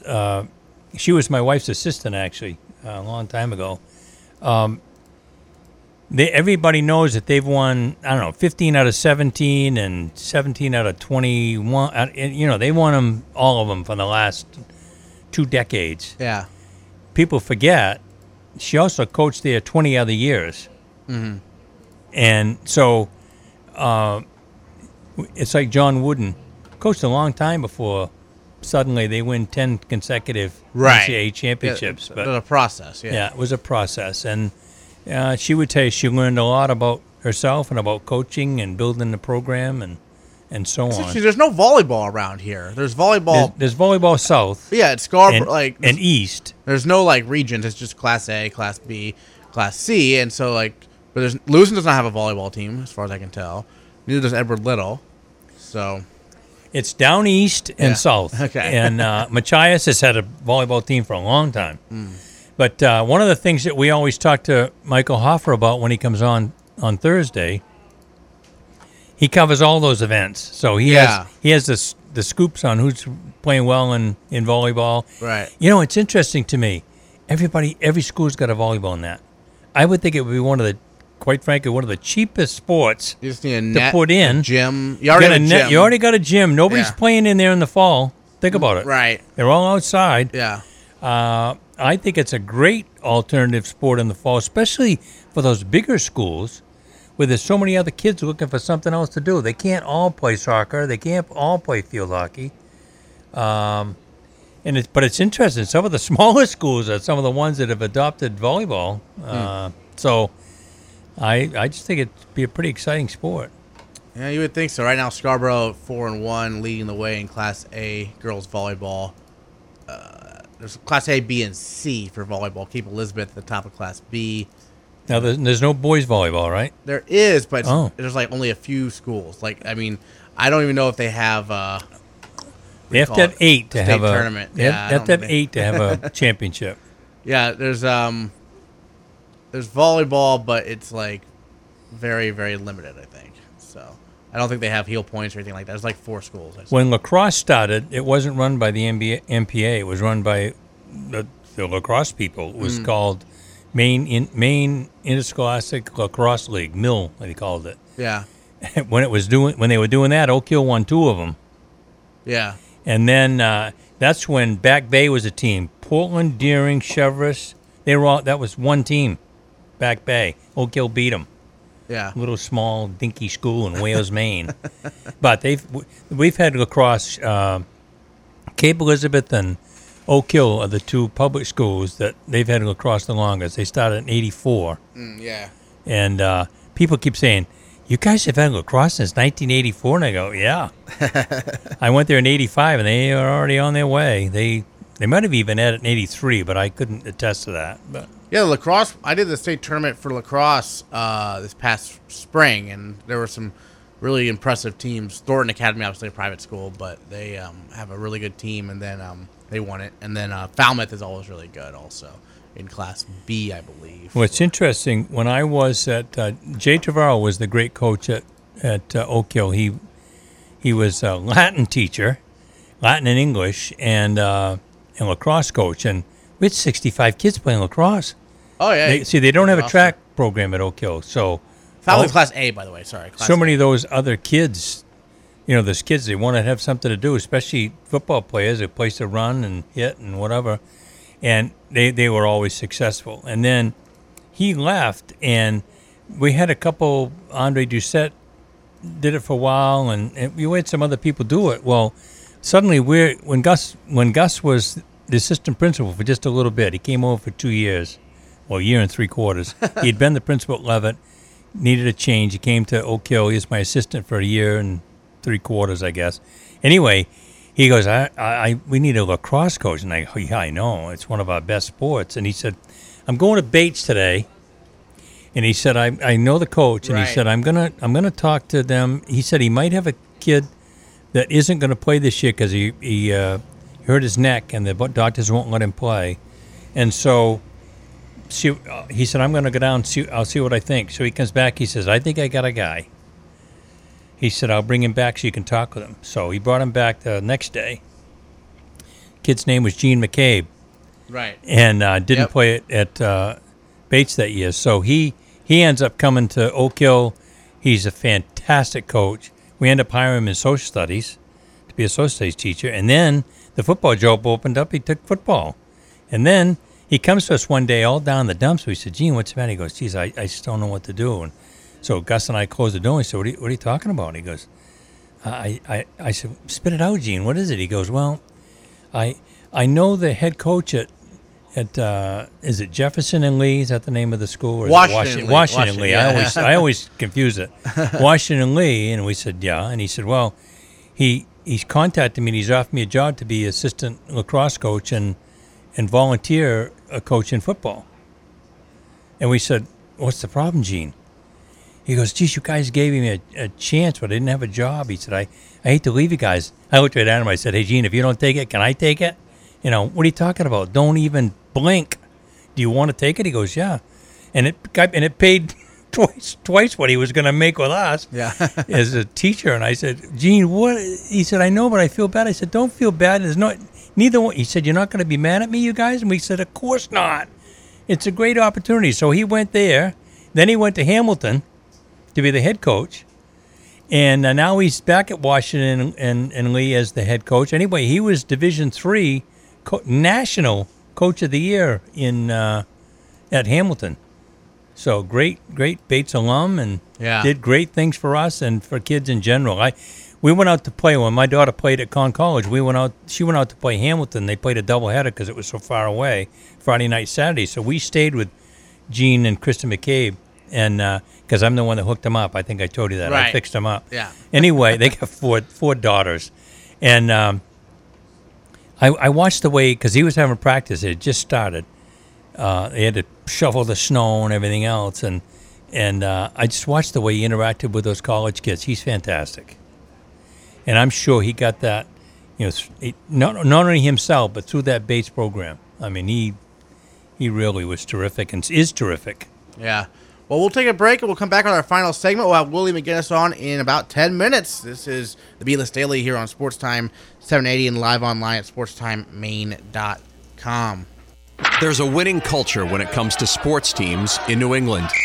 Well, now there's a new team to add to the list. The orthopedic team at Spectrum Healthcare Partners.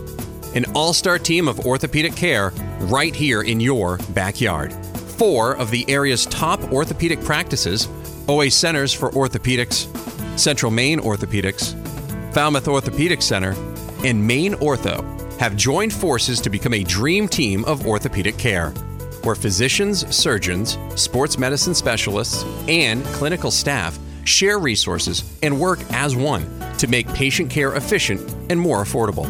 To learn more about the orthopedic team at Spectrum Healthcare Partners and connect with a provider in your area, visit spectrumhcp.com/ortho. That's spectrumhcp.com/ortho.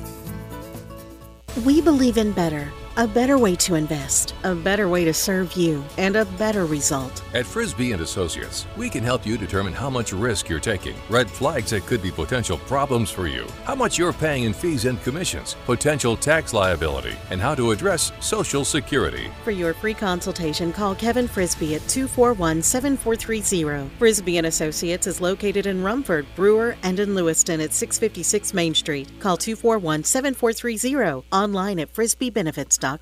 See something? Smell something? Do something.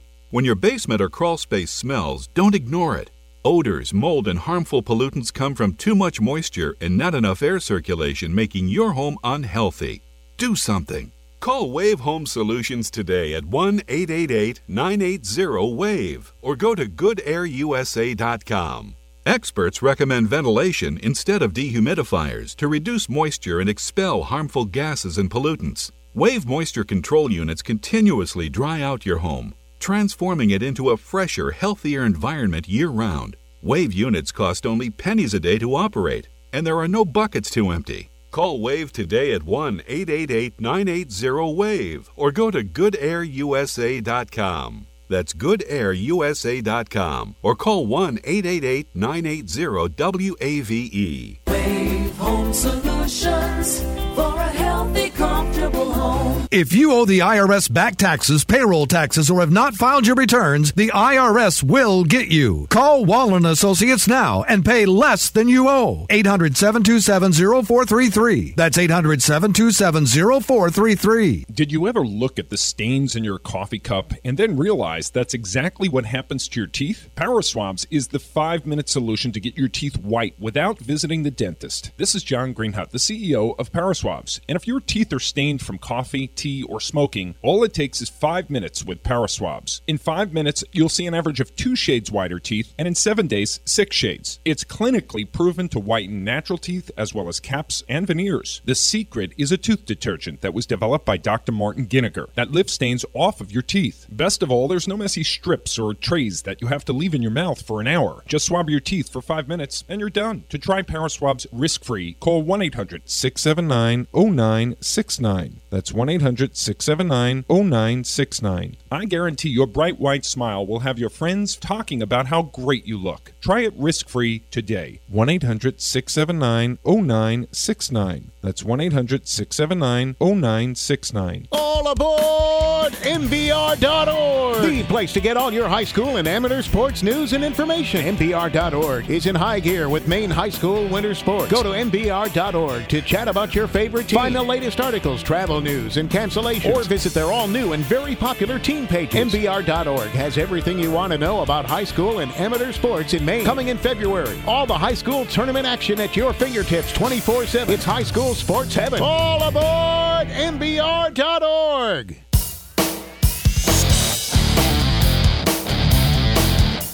It's the Spectrum Healthcare Partner Studios across the NBR Radio Network. This is B-List Daily on Sports Time 780, SportsTime780.com. Aaron Morse filling in for Matty B on this Tuesday. I think he's at a meeting of some sort. MPA he's an important person. Media Advisory. Okay, gotcha. MPA Media Advisory. Do you know what they talk about those meetings? Yeah, a little bit of everything. They're going to talk about 8-man football this week. Okay. They're going to talk about, I think about expanding volume. I don't know. There are 3 or 4 items. Yeah. Well, and then they also talk about the relationship between Matty is always worried that if is it Northeast Sports Network? What's the name of that group that does a lot of the college and then they do the high school playoffs? Oh, well, there's NFHS Network. There's Northeast Sports Network. Okay, that's okay. It's the NFHS, National Federation of High Schools. Yeah, that if they keep expanding, they'll take us right out of the game. And I've done some games for them. Yeah, so have I. Yeah, I've done the. Matty's done some games for them. I've done 2 state championship softball games for them the last 4 years. Yeah. So I know what you mean. But I just think he always wants to keep an eye on. If they expand into the regular season, that becomes really difficult for any of us. So I think the MPA has a contract with them then for the championship games. Yes, that's sure. Yeah. But Matty's taking care of that today, the meeting and everything. We'll have Willie McGinest on in about 5 minutes to talk some more Patriots football. But before that, real quickly, baseball.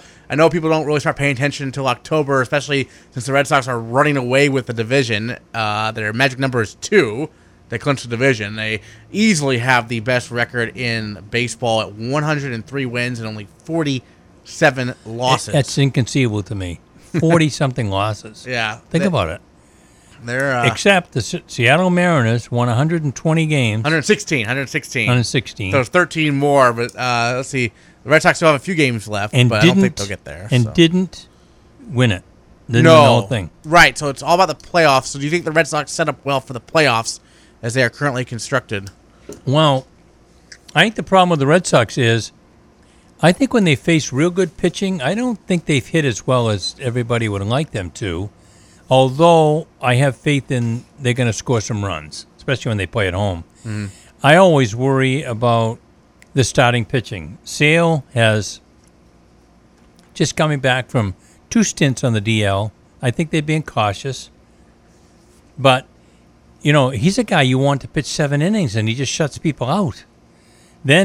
So he's not really where you would want him to be yet, and he probably isn't going to be. He's probably going to be 5, maybe 6 innings. If at that. Then you got David Price, who's had a fantastic year. I mean, I've been down on him for a long time, but you got to say he stepped it up. He really stepped it up. Yeah. The problem is, for the last 8 years at least, he's done nothing in the playoffs. Right. Nothing. Matter of fact, squeezed it off in the playoffs. Just can't do anything. And Porcello, the last 2 years in the playoffs, he just bombed. I mean, he gave up, 12 runs or some ridiculous thing. So that's their starting pitching. And then what do you do with Evaldi? He's looked hot and cold. When he's on, he's looked fantastic. But Matty keeps saying he is who he is. He's, you don't know what he's going to do. And then you got Erod. I mean, when Eddie Rodriguez is really on, he's fantastic. But again, he tends to be one of those 6-inning pitchers, Well, I bet he gets moved like a relief I think he'll role. He'll be relief, and I think people are going to laugh. I think Stephen Wright may be the key to the whole playoffs. The knuckleballer, and I think Cora is settling. He's tried him a couple of times. He pitched in the 9th inning, not last night because he didn't have a game. Night before, yeah. And I think he's saying to the catchers, I have faith that you can catch a knuckleball and it won't be a pass ball and, all that stuff because they don't have an 8th inning guy. Workman may be it. Barnes is hurt. Joe Kelly, when he's on, they can't even foul him off. But the problem is you don't know what he's going to do. Mm-hmm. So I'm concerned that the pitching, even Kimbrel hasn't been as spectacular this year. And this is the year because he's a free agent. They got a lot of guys that, they're going to have to sign Betts, Bogarts. Are they going to bring back Nunez? They're still going to pay Pedroia. I can't remember how many $1 million a year it is, but who even knows if he's coming back? And they're paying him till 20 or 21. So those type of deals, you're rewarding them for their past production. Yeah, and I love the guy, but I mean, it hurts. And I mean, there's no way he's going to say, "Oh, well, don't bother to pay me." Yeah, no. Not happening. He's not retiring. So, well, even if he does retire, they still got to pay him. I think that's the way the contract's written. So yeah, like the Mets are still paying Bobby Bonilla. Forever. Yeah. That was a 60-year contract, I swear. Well, the thing is, at least the good thing. In football, what happens is, and I know that's one of the things people don't understand why they're not signing Brady to a longer-term contract.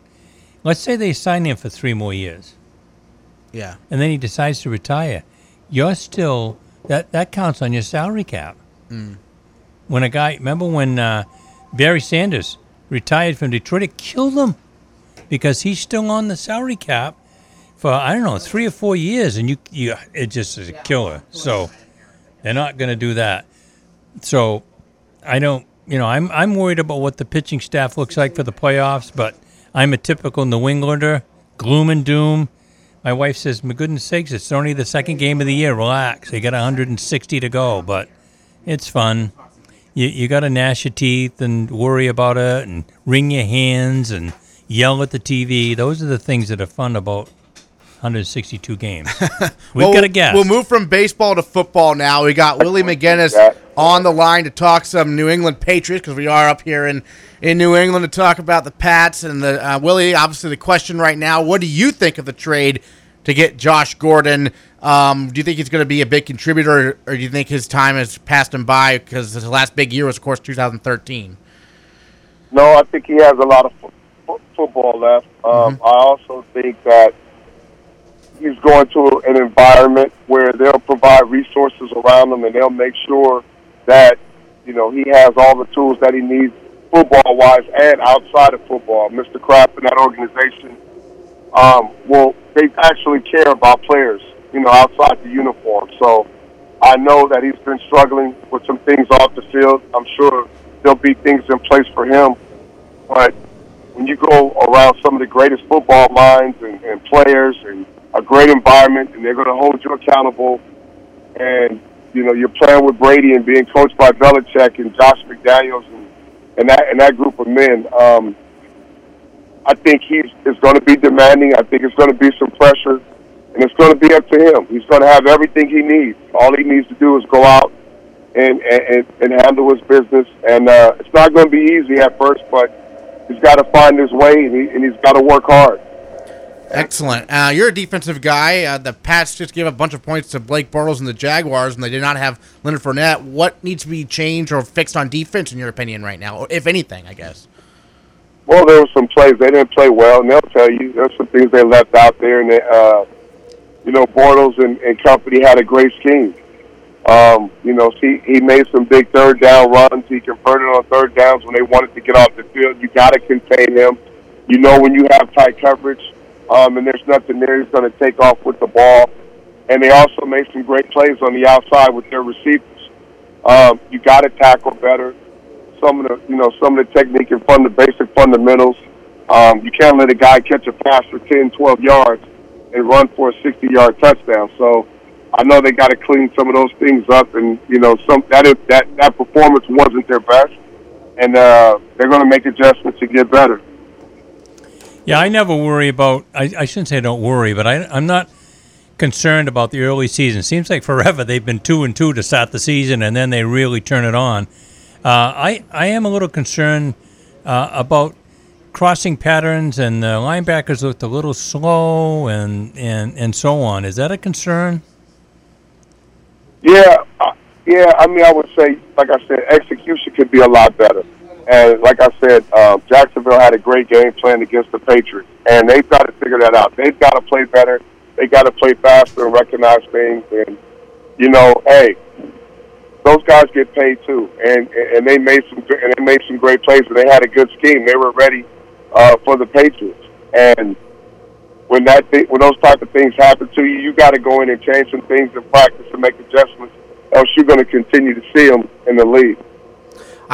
I was curious about something, Willie. We were talking about this earlier on the show, but obviously Matt Patricia, the new head coach over in Detroit, the Patriots do play the Lions this Sunday at 8:20 on NBC. But Belichick's coaching tree, some of these guys who have gone on to be head coaches elsewhere have really struggled. I'm not saying Matt Patricia's going to struggle, but the Lions are off to a rough start. Why do you think that's been the case? I mean, Belichick obviously has so much success with the Patriots, but then some of his assistants go on and don't do as well elsewhere, I suppose. Well, Billy O'Brien has won a couple of division. He's won a division a couple of times and been to the playoffs. So I wouldn't say all. Fair enough. And I know it looks that way. Yeah, I would say it looks that way. Yeah. But it's tough. It's tough to be in the system for a long time and then go out and get guys to buy into a system that you're accustomed to, a group of men to do things a certain way, to put team before individualism and all those different things. So you got to create a culture, and you need time. Unfortunately, certain owners and teams, they don't want to spend time building that. It took a while for us to build that in New England and to get everything the way it is now. It didn't happen overnight. And when you go somewhere else like Matt Patricia is doing right now, he's trying to build a culture. He's trying to get a bunch of men, to buy into a system and understand how to win and what it takes to win. So I would say I'm not panicking over that situation. I think he'll be okay, but it's going to take time.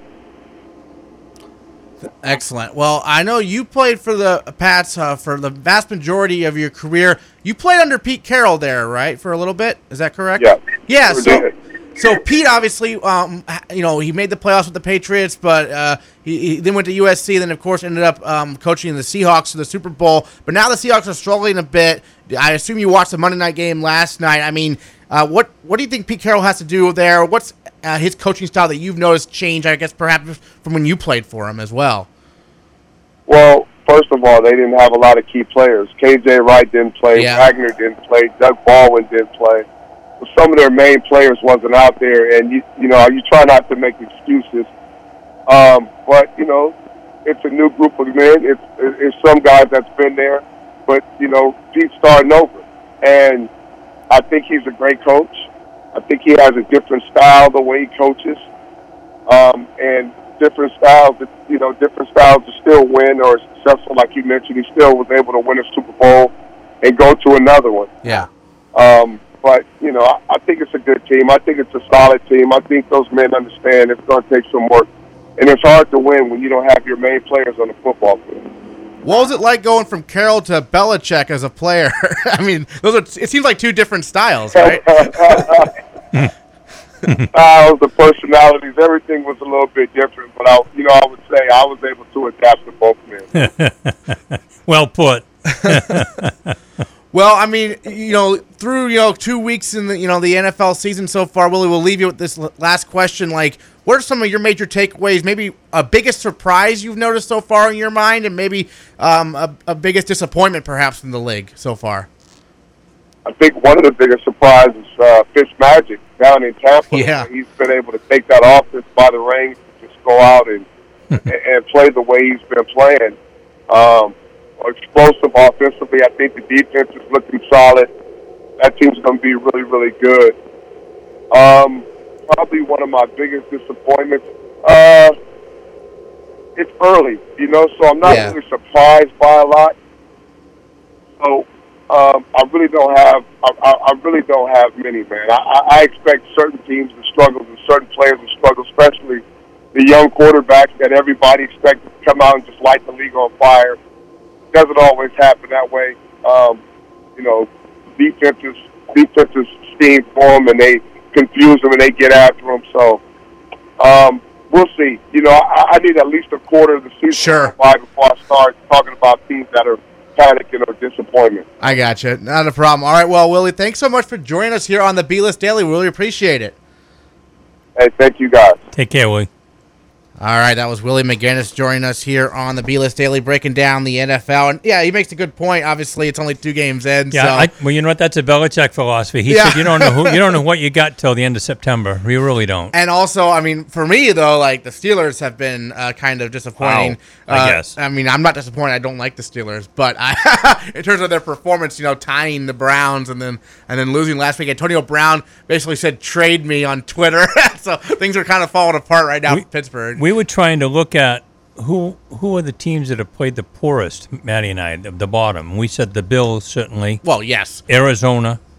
Yes. I think for what they have for talent, we listed the Steelers. Yeah. Now, they're not going to end up down there. But and Le'Veon Bell's still holding out. I think the word is he's going to stay for 10 weeks. Until he can, and then he gets his free agency. I don't know what cares about my fantasy team, but I spent a lot of money on Le'Veon Bell this year. The thing Luckily, I have James Conner. I said if this were happening to either Belichick or Parcells, you know what they would say to him? Yeah, we're going to suspend you for the remainder of when you come back. You're gonna be inactive. Yeah, they're going to still have to pay him. The owner may not like it, but right. I don't know this. I understand guys wanting to get their money because they could get hurt tomorrow. Yeah. Because Matty said what they should do is make him carry it 40 times a game after he comes That's back. What they'll do, though. No, they will. He's not. He's going to be a free agent. He's not going to come back. Right. No? So why not just you know what he give said? the ball every time? It's like when Santana went to Milwaukee. Oh, boy, they pitched him every third day. I mean, they worked the stuffing out of him. Yeah. I think those teams nobody else jumps out at me. I don't know what to think about Miami.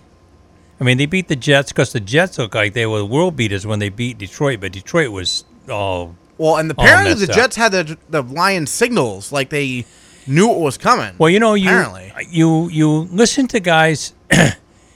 I can tell you some of the things that Brady says. Blue 38. He used the same color a lot. Yeah. And I'm guessing that probably either hand signal and something else. I mean, they all do that. It's almost like baseball. There are certain things that mean something. When he taps both sides of his helmet, right? Brady. Well, Peyton Manning was notorious for Jeez, it got so tight. Omaha, but also a bunch of nonsense. Like none of it meant anything. Didn't mean anything. Yeah. The Patriots, what they did, and it's so interesting. I read another article about Chip Kelly. You're almost starting to think Oregon was a fluke because he just isn't able to. People aren't catching on to what he wants to do. But I tell you what, he's helped the Patriots win 2 Super Bowls because he came in and spent a lot of time with the quarterbacks and with Belichick when he was between jobs and taught them about how to not to necessarily run total hurry up. I think that's one of his issues. I don't think he can run it all the time. I think you weigh your guys out and you don't run the clock off.